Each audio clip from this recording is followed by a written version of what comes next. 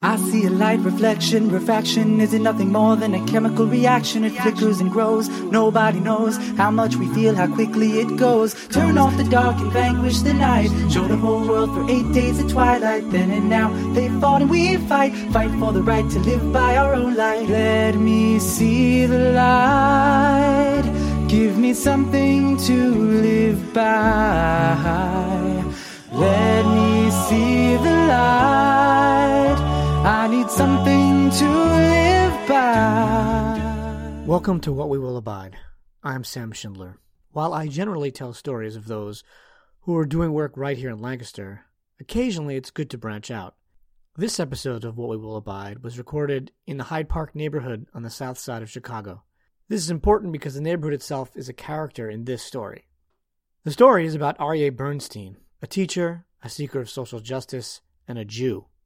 A few weeks ago, I took part in a panel discussion about religion and war, along with representatives of 4 other religions.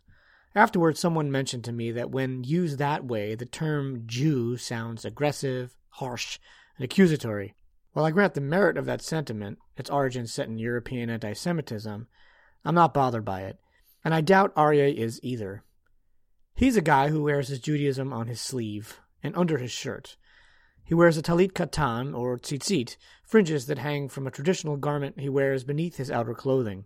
It's one of several of his daily reminders to engage in self-reflection, to recall his heritage, and to be aware that there's something out there that's bigger than him.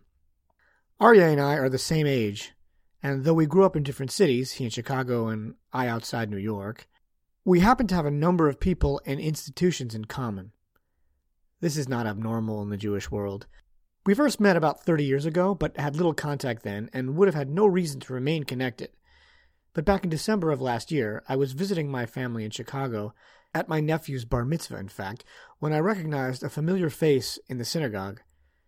Again, when you grow up Jewish, seeing a face that you think you know, especially in a synagogue, is no great surprise. Still, I couldn't place him, and towards the end of the service, he approached me, and the mystery was quickly resolved. As we touch on in the course of our conversation, while my status as a practitioner of Judaism faded over a decade ago, Aryeh's life and career are steeped in it. It seems we found our way to many of the same foundational elements of our similar worldviews, but from very different angles. It's great to be here. Thank you, especially because it's my home. My name is Aryeh Bernstein, and we're sitting in my apartment in the Hyde Park neighborhood in Chicago. And I really appreciate you bringing me onto your show and bringing your show to me. I do a lot of things that I guess the overall umbrella would be kind of a Torah teacher for the Jewish left in Chicago. So the pieces of my professional work are that I am the program director for a fellowship for the Avodah organization. So I run a fellowship, a 6-month fellowship for early career social justice, economic justice professionals of a wide variety who are Jewish in Chicago, pulling people out of their silos of their individual lane of work and looking holistically and systemically at anti-poverty work and what's Jewish about it. I also am an educational consultant for the Jewish Council on Urban Affairs, 50-year-old urban justice Jewish organization here. I founded and run the Hyde Park Teen Beit Midrash, teaching Talmud on Sundays to local teenagers.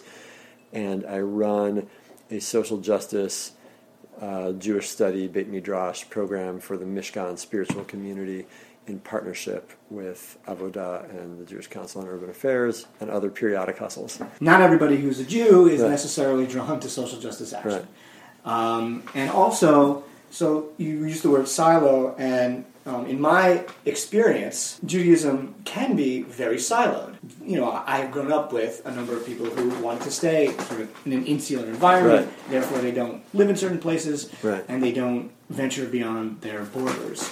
It seems to me like you want to do those things, and you very intentionally move back to a neighborhood that is, a diverse neighborhood. Mm-hmm. I grew up here in the Hyde Park neighborhood, 4 blocks from where we're sitting right now. My parents still live in that house. I grew up in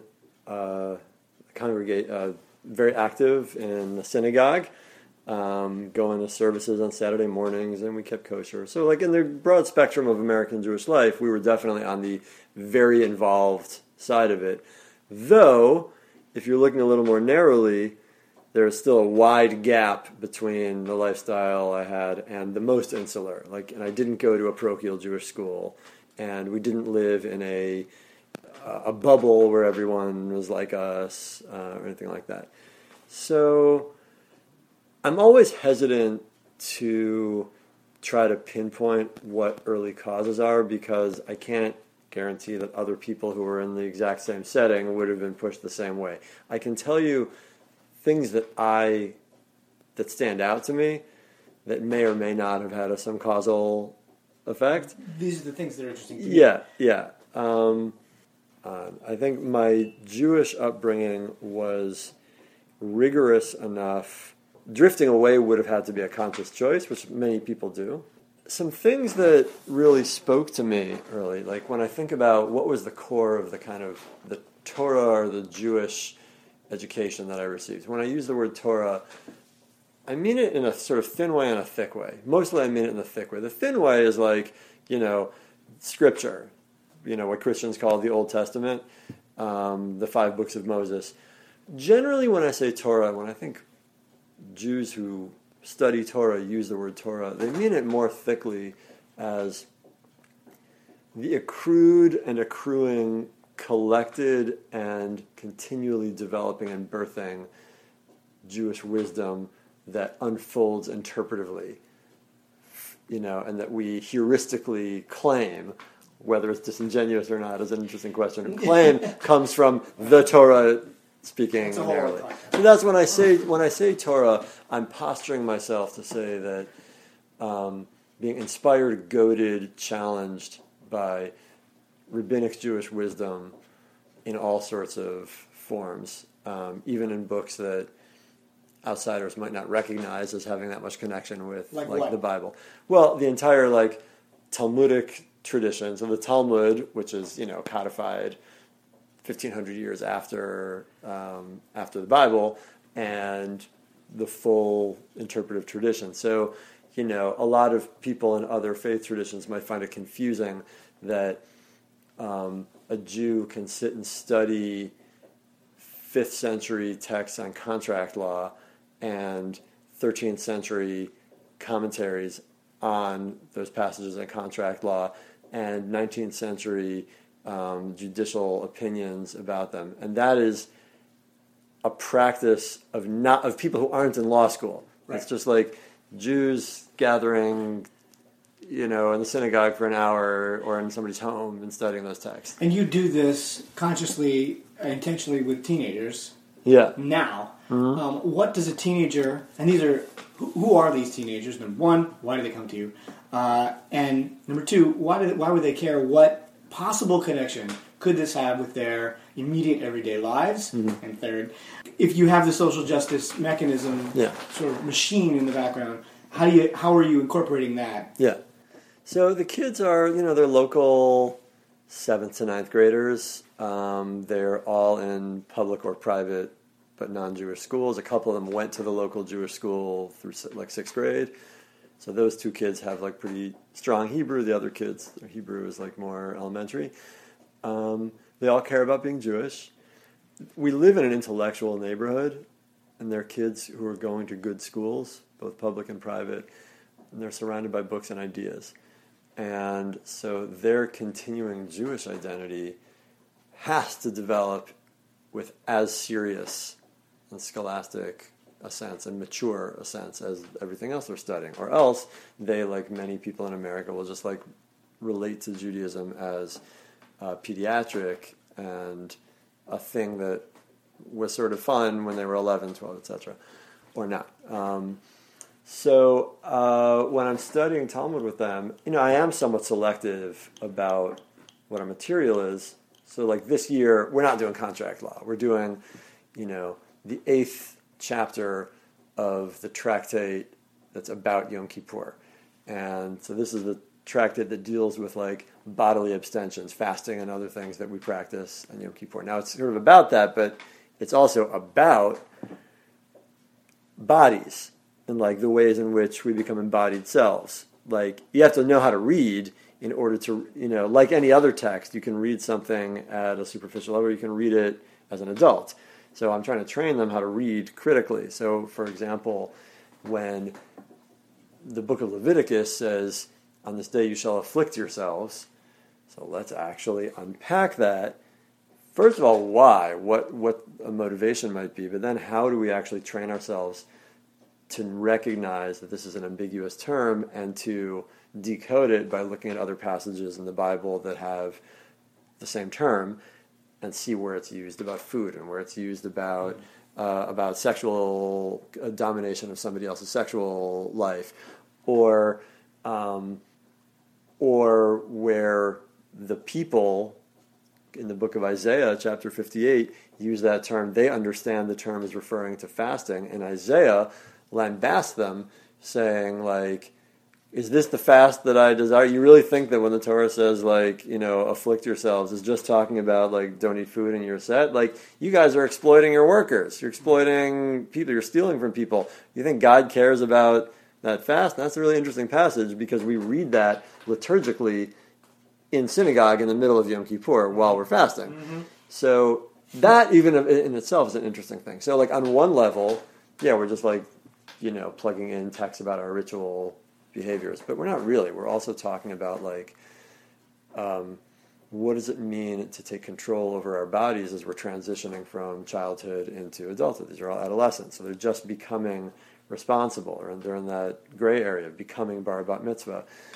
We've got 2 diabetic kids in the group, so they have a different relationship to food and their bodies than the other kids do. Some of the kids are girls and some are boys. I don't think this is the case for any of them, but I bet it is for some of their friends, like, encountering eating disorders. A lot of the adults surrounding them have an actually kind of juvenile, and I think a lot of the walking away from Jewish practice comes away from as a result of receiving only a juvenile version, which works well when you're a juvenile, and then you become an adult, and your Judaism is you're never given the opportunity to grow with it, and so then you leave it behind. As an adult, I began to see my Jewish education, for lack of a better kind of, because it's more nuanced than that, but whatever that means, in whatever venues that took place, I saw that juvenile is a good word, and maybe also, like, deliberately ignorant of certain things. Mm-hmm. I think we may have been talking. Yeah, we were talking about this the other day about, like, maintenance of the status quo and how important that is, and how certain parents are afraid.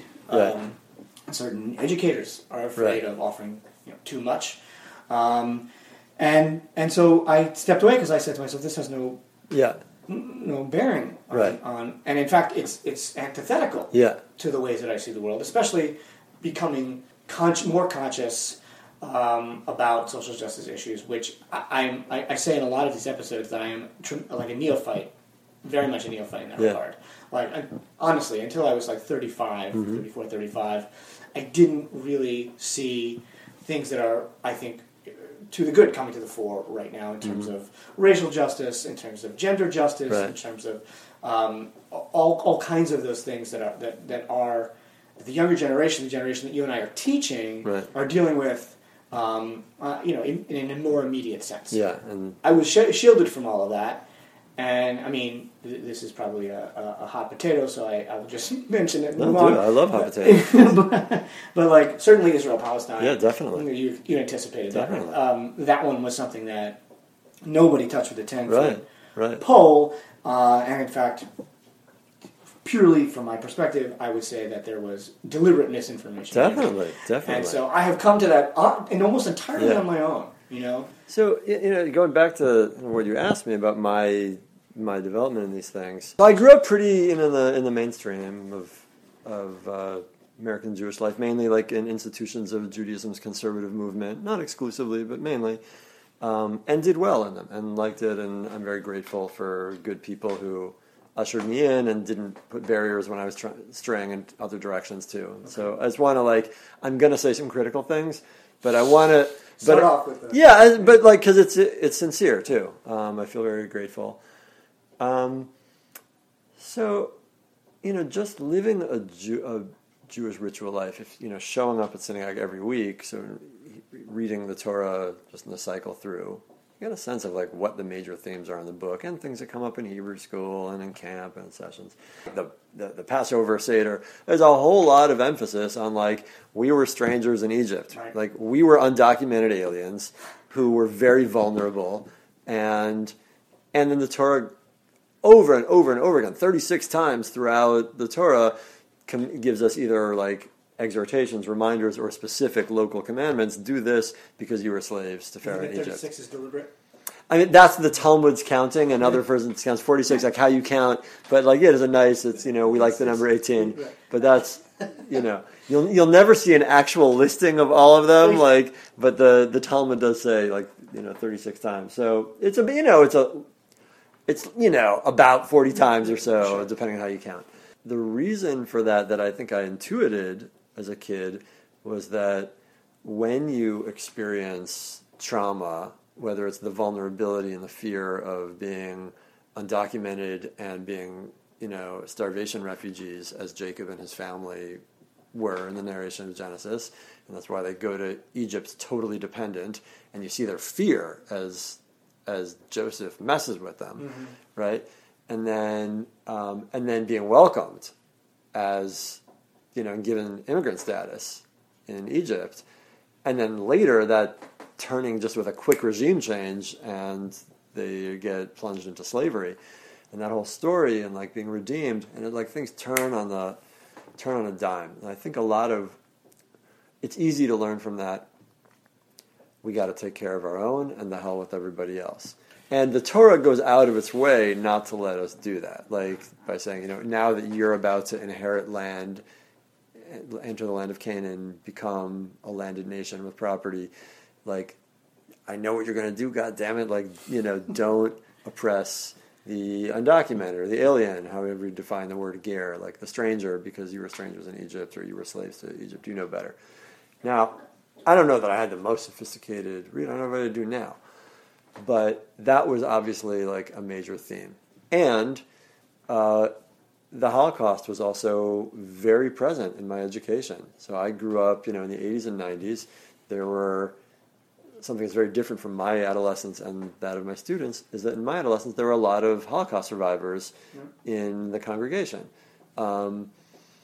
Or even those who like descended from Jews who were in the United States already at that point, they were adults and conscious, like the senior citizens around had a really heavy Holocaust identity, as they should, as a major formative event.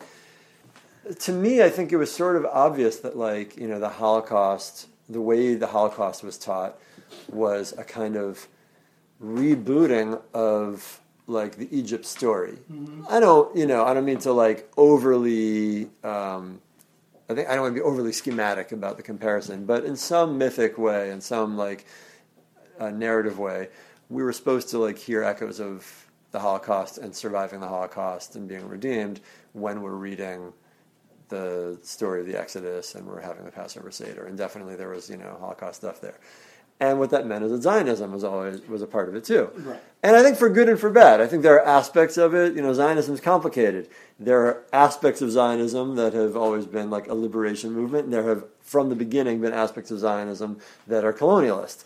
And the colonialist aspects are certainly like becoming more prominent and more dominant now in a very grotesque and worrisome way. Yeah. So I'm, and like the 14 years I lived in Israel, living as an Israeli citizen, I was, part of the far Israeli left. I moved to Israel for a version of reasons why a lot of Jewish people moved to Israel. Like there's an incredible, compelling drive to that story, and I grew up with pro-Israel messages that I translated to my parents' chagrin and my teacher's chagrin into Zionism, in the sense of like wanting to move and participate in this project, and not your parents just didn't want you to go. No, but like when they would vote for candidates, it's like are they pro-Israel, are they anti, that kind of thing. But like no, it wasn't really radio scream, but that's kind of the message that I got. And also spending time in Israel, there was an incredible vitality to it, and living life in Hebrew, it's incredibly exciting. And Also, getting a sense of the contrast, the ways in which Jews, in order to get by, have become accustomed to making fun of ourselves and feeling like we have to accommodate everybody else and let everybody else culturally appropriate us.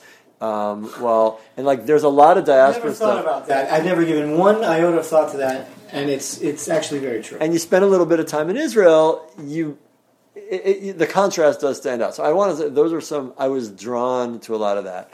And, just as like a, 18-year-old progressive, taking myself too seriously, sanctimonious kid, identifying with Holden Caulfield, kind of thing, so I didn't like hypocrisy. And so in my prayers every day, one of the blessings of the daily Amidah prayer, I was saying 3 times a day, sound the great shofar, God, and gather the exiles from the 4 corners of the earth. And I wasn't mad at anybody, but it was for 2,000 years we didn't have the chance to do that. We were asking God to help, and now we do have the chance. So how can I ask God to do something if God's yeah, go.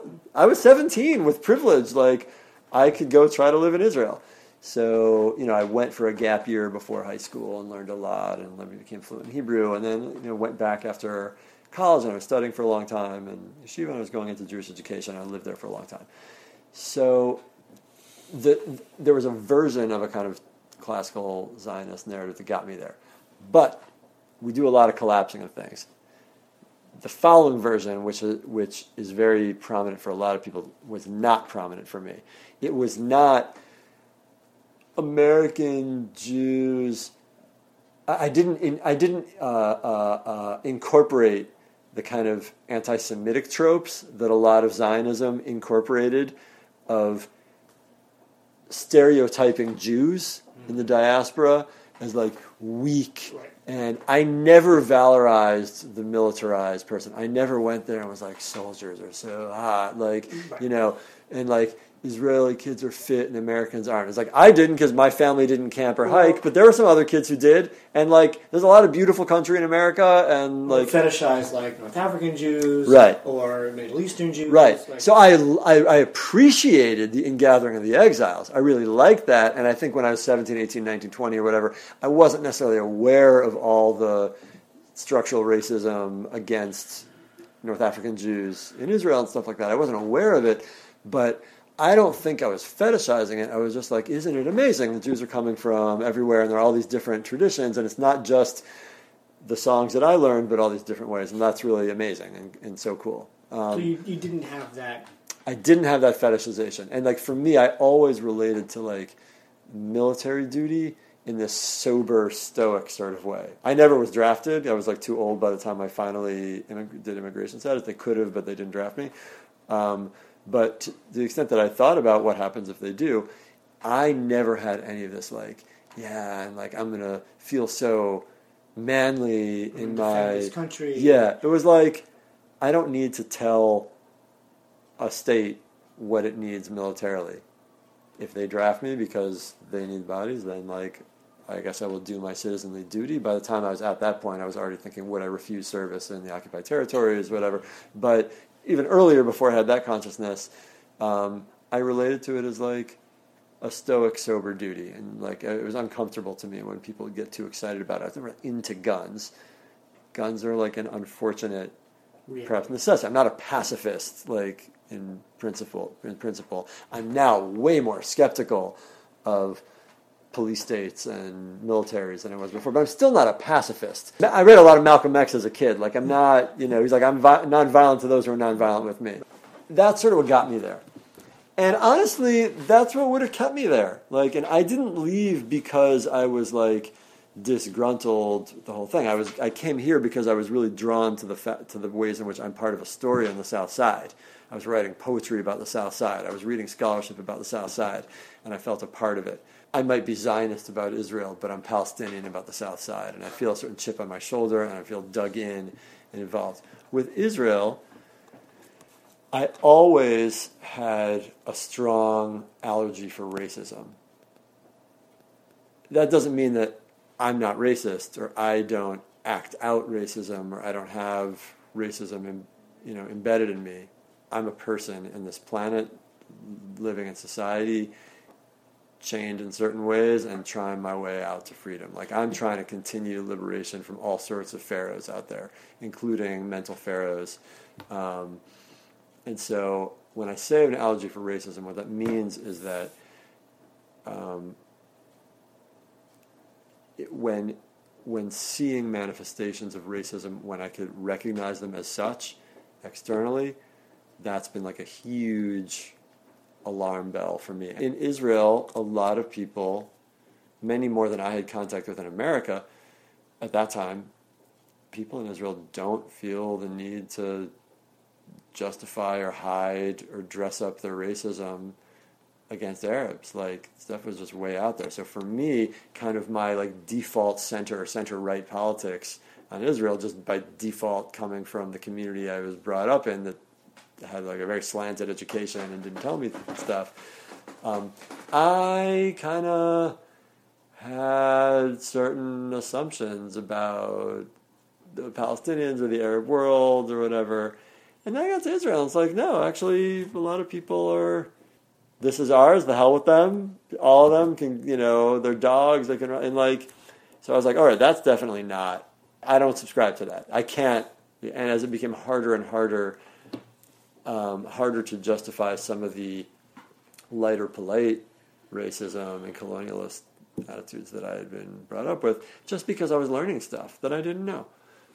Understanding what the West Bank is, understanding who lives where and what, understanding the history, understanding, like, learning the term Nakba, the catastrophe referring to 1948, learning that in central Jerusalem, right across the street from the conservative movement's beautiful center in downtown Jerusalem, where we got our mail on my year program, right across the street, there's this massive, fascinating Muslim cemetery with graves going as far back as the 13th century or whatever, totally unmarked with signs on the outside. Now, Israel loves old stuff and history and bragging and showing so just learning that when you come out of Yad Vashem, the Holocaust Museum, you're looking out onto the kind of Givat Shaul Har Nof neighborhood, which was the site of a Palestinian village that was completely razed and wiped out. And there's no sign coming out of the Holocaust Museum marking, by the way, what you're looking at with those beautiful houses is on the grounds of...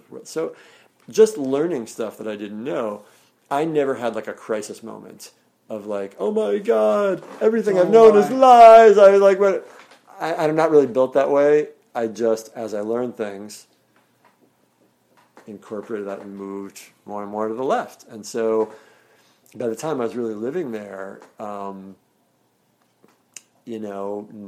was also surrounded by, I was lucky enough to come into contact with people doing really heroic, exciting work. Like one of the co-directors of Breaking the Silence, which was my chavruta in yeshiva. We studied Talmud together. And then he wasn't the head of Breaking the Silence yet. He was a soldier at the time. Just tell people about Breaking the Silence is an organization of former Israeli soldiers who break the silence and give testimonies, sometimes anonymously, sometimes not, depending on the safety that they feel in their life, telling things that they did, mostly banal things that they did, just painting a picture of what the occupation is. And even though in over 10 years of testimonies now, not a single of these hundreds and hundreds of testimonies has been falsified, no newspaper has a record that good. They have a higher standard of journalistic verification than any newspaper does, and they haven't had to retract a single story. The general Israeli public sees them as traitors, liars. Just seeing the way people are no, they're lying, it can't be. Do you spend any time in the West Bank? Yeah, I have been to places. I've been to Bethlehem and Hebron or whatever, and to Shechem once, Nablus. I never was caught up and excited about that. I was surrounded by people in yeshivot who were, and I always thought this is a bunch of crazies, and not that I always felt that any Israeli presence in Judea and Samaria, aka the West Bank, is criminal. I had a real evolution on that, but I never got caught up in settler ideology, settler kind of ideological religious Zionism, expansionist religious Zionism. that didn't ever speak to me. And a lot of the people who were hawking it always struck me as bananas, and sometimes just like really mean and unsavory and non-dignified. Did you go the other direction where you sought out perhaps Palestinians, or maybe you came across them or things like that, where you heard a different narrative? Yeah, somewhat. Not a whole lot, because certainly especially once you become a citizen, post the Oslo Accords, it's very difficult for Israelis and Palestinians ever to meet, because it's illegal. A policy statement in and of itself, right? Yeah, no, and there's good parts and there's bad parts about it. The fact that it's illegal for Israeli citizens to go into Area A of the Palestinian Authority, in part, is out of respect and deference to Palestinian autonomy there. You can't just go and trespass. It's a different jurisdiction. But there's also a management to make sure that people don't really, come together. I wasn't the most in the trenches, like, activist type person. I was sort of a backbencher who would sometimes go to demonstrations and stand more near the back, but I did go to some of the demonstrations and things. Like, I was very open about that. I knew how people would interpret my move. And I wanted to be clear that, like, no, all the things that I find so scary and troubling about the Israeli occupation and the increasing way in which, like, Israel is its occupation, and that's a policy choice, the entrenched racism, and the way in which, like, Israel's soul is rotting out because of that, all of those were motivating factors to stay all hands on deck. Every time an acquaintance of mine who cared about human rights or was on the left would leave Israel, I'd be very upset. And I felt the same way when I left Israel. Losing an ally. Yeah, like we need all the help we can get. I still think that the project of national Jewish return to the land of Israel is a worthy and important project. The way in which we're doing it is terrible and getting worse, and often grotesque. And I think the land will spit us out, as it promises to do. I'm optimistic about what can happen. I'm very darkly pessimistic about what will happen. It hurts even to say the words. I think it's likely that the state of Israel will not outlive my life, and when it falls, it's going to be really ugly and terrible. In ultimate Jewish history, we are not going to say, because of Palestinian nationalism, we were exiled from our land. We're going to say, because of our sins, we were exiled from our land, as we have been saying for the past 1900 years. Yeah, Titus was horrible, and Hadrian was horrible, the Romans were horrible. We hate them, and our literature is full of hatred for them. And yet we never say, in our prayer, we don't say, like, because of Titus the wicked, we were exiled from our land. Even though we also think that and we hate him, we say, because of our sins, we were exiled from our land. And the sin of land fetishization, of greed. Resource fetishization. Yes, and of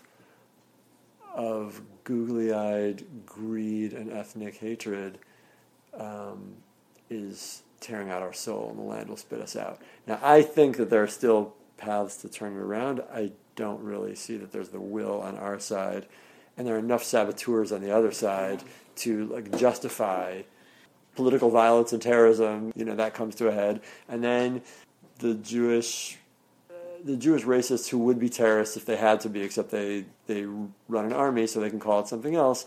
They feel justified, and they're not.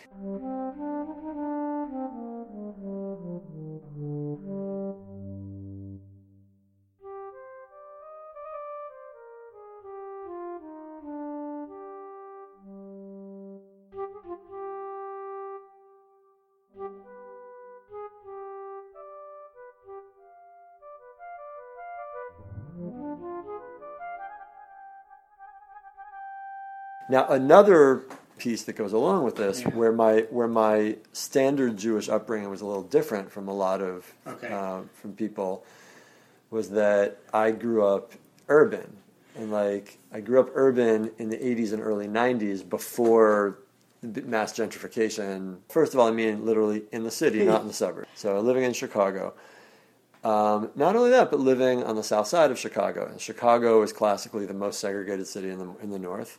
And just to give you a picture of where we're sitting, the Hyde Park neighborhood is a little bit of a freak neighborhood in Chicago. Always been more integrated than the rest of the city. The university has a fraught, right. University of Chicago has been a force for amazing good and amazing destruction at the same time. The surrounding areas so just a little bit south of here, there are a few neighborhoods, South Shore, Jeffrey Manor, etc., a few other neighborhoods around there. In 1962, there were 14 synagogues in, let's say, a 3 or 4 square mile area on the southeast side. In 1972, there was one. And then it was like 10 old guys hanging on for a long time, but basically none. The community, that's how fast it happened. My grandparents were among the smaller number who stayed. And so there was a real sense that white flight was massive. At the time, in my childhood, I felt a lot of animosity toward these smug North Shore Jews who were my friends. I went to camp with them. I was in youth group with them. My parents had a lot of friends, like their childhood friends they were still close with, and they sort of made peace with it. You know, friends who like always thought it was so far to visit us, but would invite us to come visit them. That didn't seem as far to them. Nice. Right, so far they meant don't go where the blacks are. Kind of, yeah.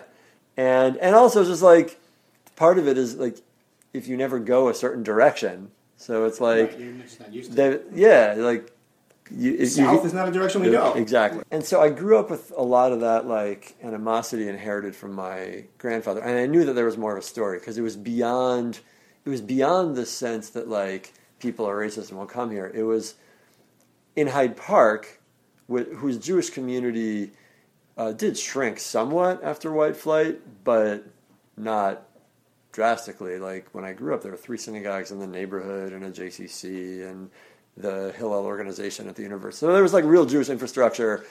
And like, you know, I came to services on Saturday morning and there were like 80 to 100 people, like a totally nice, normal, it wasn't one of the booming places with 500 people and a bar bat mitzvah every week, but it was like a totally respectable place that was not dying. It was like, you know, and there were seniors and there were young people, so totally fine. Rabbi Cantor, daily services, like they were programming.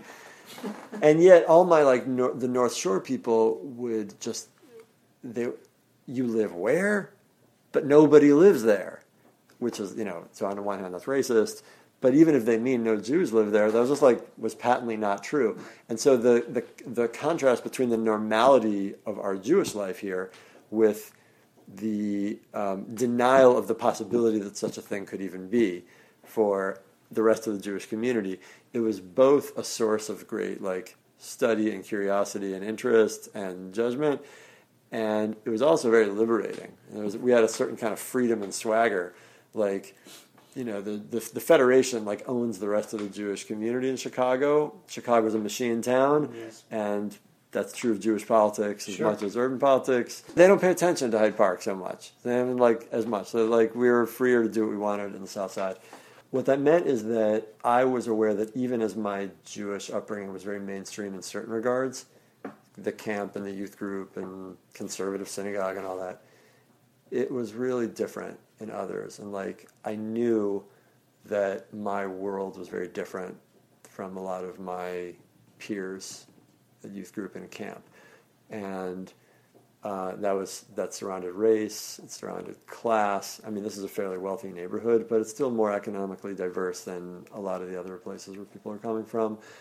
And it just had like more consciousness that not everybody is like me. We didn't talk about privilege so much in the 80s and early 90s. Right. It wasn't really in the discourse, but I was aware of something that we're now calling privilege. And not even just privilege, but also just distinction.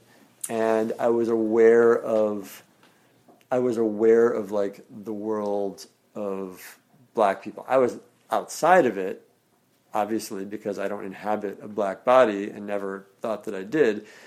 But even if I was learning about, you know, police brutality, not because I had the talk or not because of something close to me, but I was learning about it from the Rodney King video or from NWA songs, just like a lot of other white kids were. But once I did that, I was much more likely to kind of see corroboration or see how that plays out on real human being psychology in front of my face. So I need to, at this point, sort of talk a little bit about my experience, because there's this sort of rub-off parallel point, and then there's this, what I see now is like a large separation. So you're the opposite. You grew up in the suburbs, and then you came to Hyde Park for college. Right. That's right. And so the time period that you're talking about is exactly the time, or a little before, really, almost at the same time, that I was taking note of what this neighborhood was and what role I played in it, if any, and how these communities, because I was part of the Jewish community tangentially, and the communities you're talking about, or just white-black communities were integrated here, or weren't. When I came here, I thought I knew what a city was, but so as you have already explained, Hyde Park is very different from the rest of Chicago. The authority figures, whoever they might have been, whether they were RAs who were kind of parroting a message from on high, said, here is your range of motion for living in this neighborhood. Right. Here are the places that you do not go. Right. Here are the times of day which you do not exit your safe haven. Right. And here are people who you do not interact with no matter what. Right. And of course, that's impossible. Right. But certainly ingrained in my mind was, you don't go beyond... Ellis, I suppose. Right. And you don't go beyond 47th Street. Right. You don't go beyond the Midway. Right. And that's it. And that's your range of motion. You see it even on the signs on campus, the maps of like where things are. It's like there'll be the medical center and then an arrow pointing to Midway Airport. Right. And then which is like many miles west. In terms of professional skills, I've been in the Jewish education sector my entire professional life, and I studied in yeshiva for a bunch of years, and so both religious Jewish study and academic Jewish study, that's my skill set. So there are people doing work in community organizing that I think is, in a certain sense, more important than what I do, but I'm doing the most important contributions for me to do with what I have to offer. I am a Torah student, Torah scholar, Torah teacher, educator. And where I've been located, you locate yourself where people want to put you to work and following the things that you care about and believe in. And it turns out that, I think there are a lot of Jews on the Jewish left who are dissatisfied with the politics of the mainstream Jewish organizations, as am I. I don't necessarily think they're worse than the mainstream of the rest of the society. I think they're probably even a little bit less bad. Most people aren't progressive. Most people aren't. As we've seen. Yeah, and so, and I think, the Jewish federations and a lot of the synagogue movements are probably to the right of American Jews writ large, and there are a lot of unaffiliated Jews who are unaffiliated for those reasons, because they just don't see these organizations as representing them. Some of those Jews are also not particularly interested in what compelling things Torah has to say to their lives. And, they have a secular identity, and they're not going to be so interested in what I have to offer. But a lot of those Jews do, and they're unaffiliated or not practicing or minimally practicing or whatever, because kind of by default, because there's nowhere to go that they've seen, or are doing things in really creative, interesting ways on the margins of things. So I'm interested in destabilizing the relationship between the center and the margins, and building power. I'm always interested in building power. Both money power and people power, mainly people power in terms of what I can do, and knowledge power for people who are trying to combat poverty, and people who are trying to combat racism, and people who are trying to manifest a world of dignity, of human dignity, of welcoming to strangers, of an economy that is predicated on the fact that that it's humans who inhabit an economy and they shouldn't be exploited like rich people should not exploit the poor for their wealth.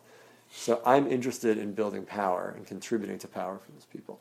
Because of my personal interest, like I don't think that we tend to do our greatest work through universal humanism. I think that people need stories, and I'm Jewish. I'm also a Chicagoan. I'm lots of things. So one prominent thing that I am is I'm Jewish. I'm part of the Jewish people. I'm standing in the echoes of Mount Sinai, speaking poetically. That's how the world needs me to contribute. So when I think about like Jewish particularity or even Jewish chosenness, it's not mixed in with a superiority complex. I think a lot of different peoples exist in the world. The meaning of culture is having something unique that the world needs from you. And so what the world needs from us as Jews is Torah. How does Torah combat police brutality? How does Torah combat those things? Yeah. So in terms of, first of all, no, book system combats something on its own. People do the real work. Absolutely. But in terms of what motivates us and what we bring to the table, the central story that we're telling, the way we're orienting in the world is the orientation of having been poverty refugees who showed up in a foreign country because of poverty, and being treated suspiciously as outsiders, sure, but ultimately being welcomed and given refugee status and being welcomed for a long time, such that even though later with the new regime we were plunged into slavery, we still have certain gratitude toward Egypt for the good days. So that's a very powerful story, and it's a little bit of a different take on. We're right now in a moment of the worst refugee crisis in at least 60 years globally. And I think this is a story that can help shape or contribute something to how we relate to the crisis. Like, how do we really look at this world? We also bring, shining your personal light through Torah means telling the story of being a liberated slave and having the consciousness that I don't deserve any privilege that I have. Like, I'm a hair's breadth away from continuing to be a slave to Pharaoh in Egypt today. And we say that at the Seder every year. Were it not for God's kindness, God remembering a covenant, that like at the time that we were alienated idolaters who didn't even know how to speak our language anymore, but we cried out. And that like God who self-identifies as a God who listens to those cries. Mm-hmm.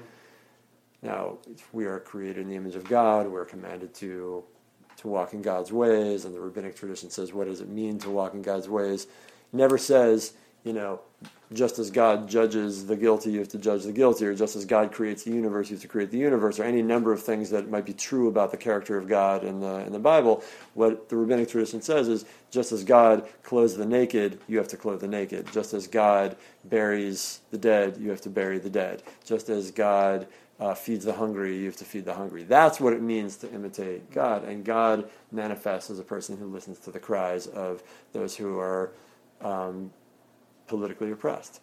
So to me, that's what I'm bringing to the table. Does that mean that other people without this story can't bring any consciousness? No, of course not. But all hands on deck. All different versions of the story are on deck. Native Americans are going to bring a whole lot to the table, and we really need to do a lot of listening to them. This is what we have to offer. There's a real burgeoning of a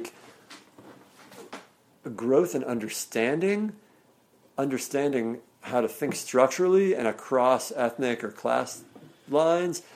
Part of the terrible uprising response to this right now is because people who are embedded in privilege are scared of the changes. But the Black Lives Matter movement has been a tremendous sign of what organized power can be about, how to use tools like social media and the internet, publication. People like you and me, or the younger versions of us, are so much savvier and more aware than we were when we were young, in part because they have more access to queer and trans voices. They have more access to black voices. Some of them are black or trans and have power and voice in ways that people didn't before. So I think that's a lot of good news, and we can't respond to any of this good news by sitting back. All the good news is good news that points toward goading ourselves and being goaded by the right things. We have language for things we didn't have language before. Certainly, being able to see the world through a queer lens, but also understanding race on a more structural and substantive way, understanding class in a substantive way. A lot was aroused during the Bernie Sanders campaign. That's no candidate for president has talked as clearly and crisply and regularly with as much success about poverty since McGovern. Okay. And McGovern wasn't nearly as successful as Sanders in terms of really building a movement behind him. I mean, I guess maybe he got the nomination. And, maybe Sanders would have too. We don't know. But and I don't even know if McGovern was talking about poverty to this degree. He was largely talking about the Vietnam War. But we're going back to the FDR days and the New Deal. Yeah. And that's incredibly exciting after unions have been so hammered down, so beaten down.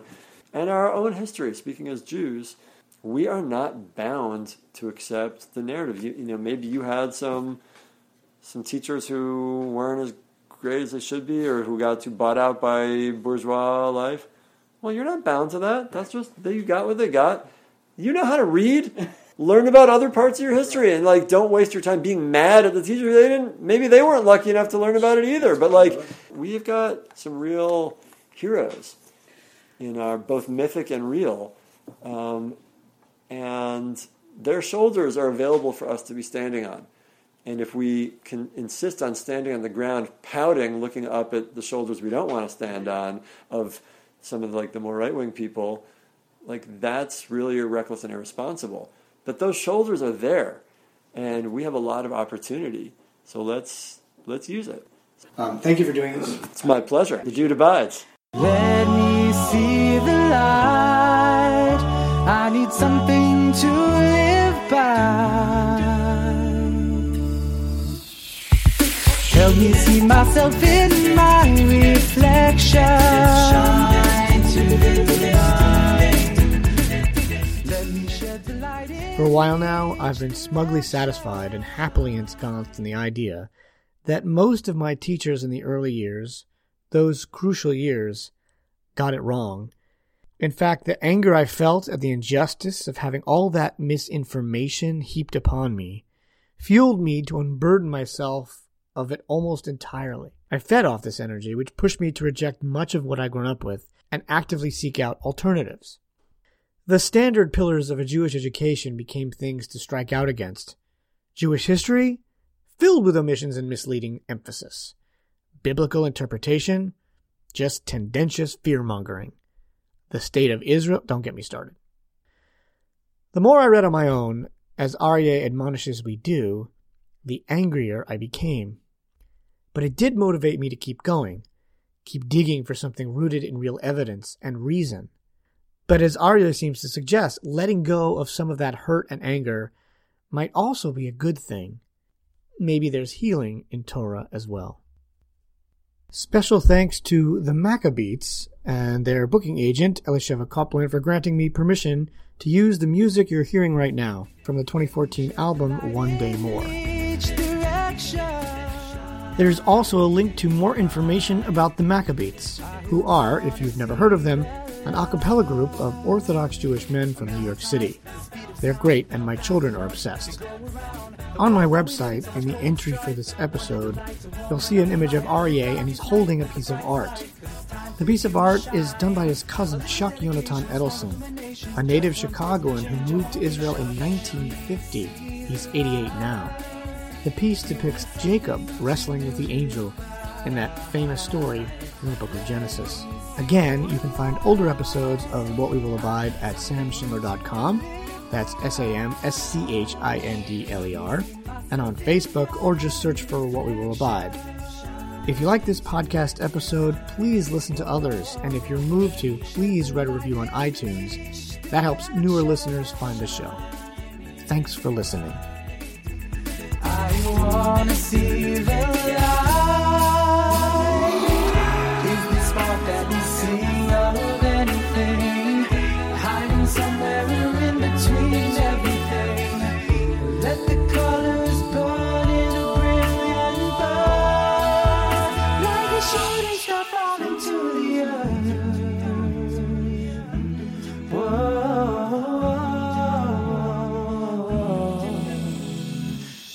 see myself in my reflection.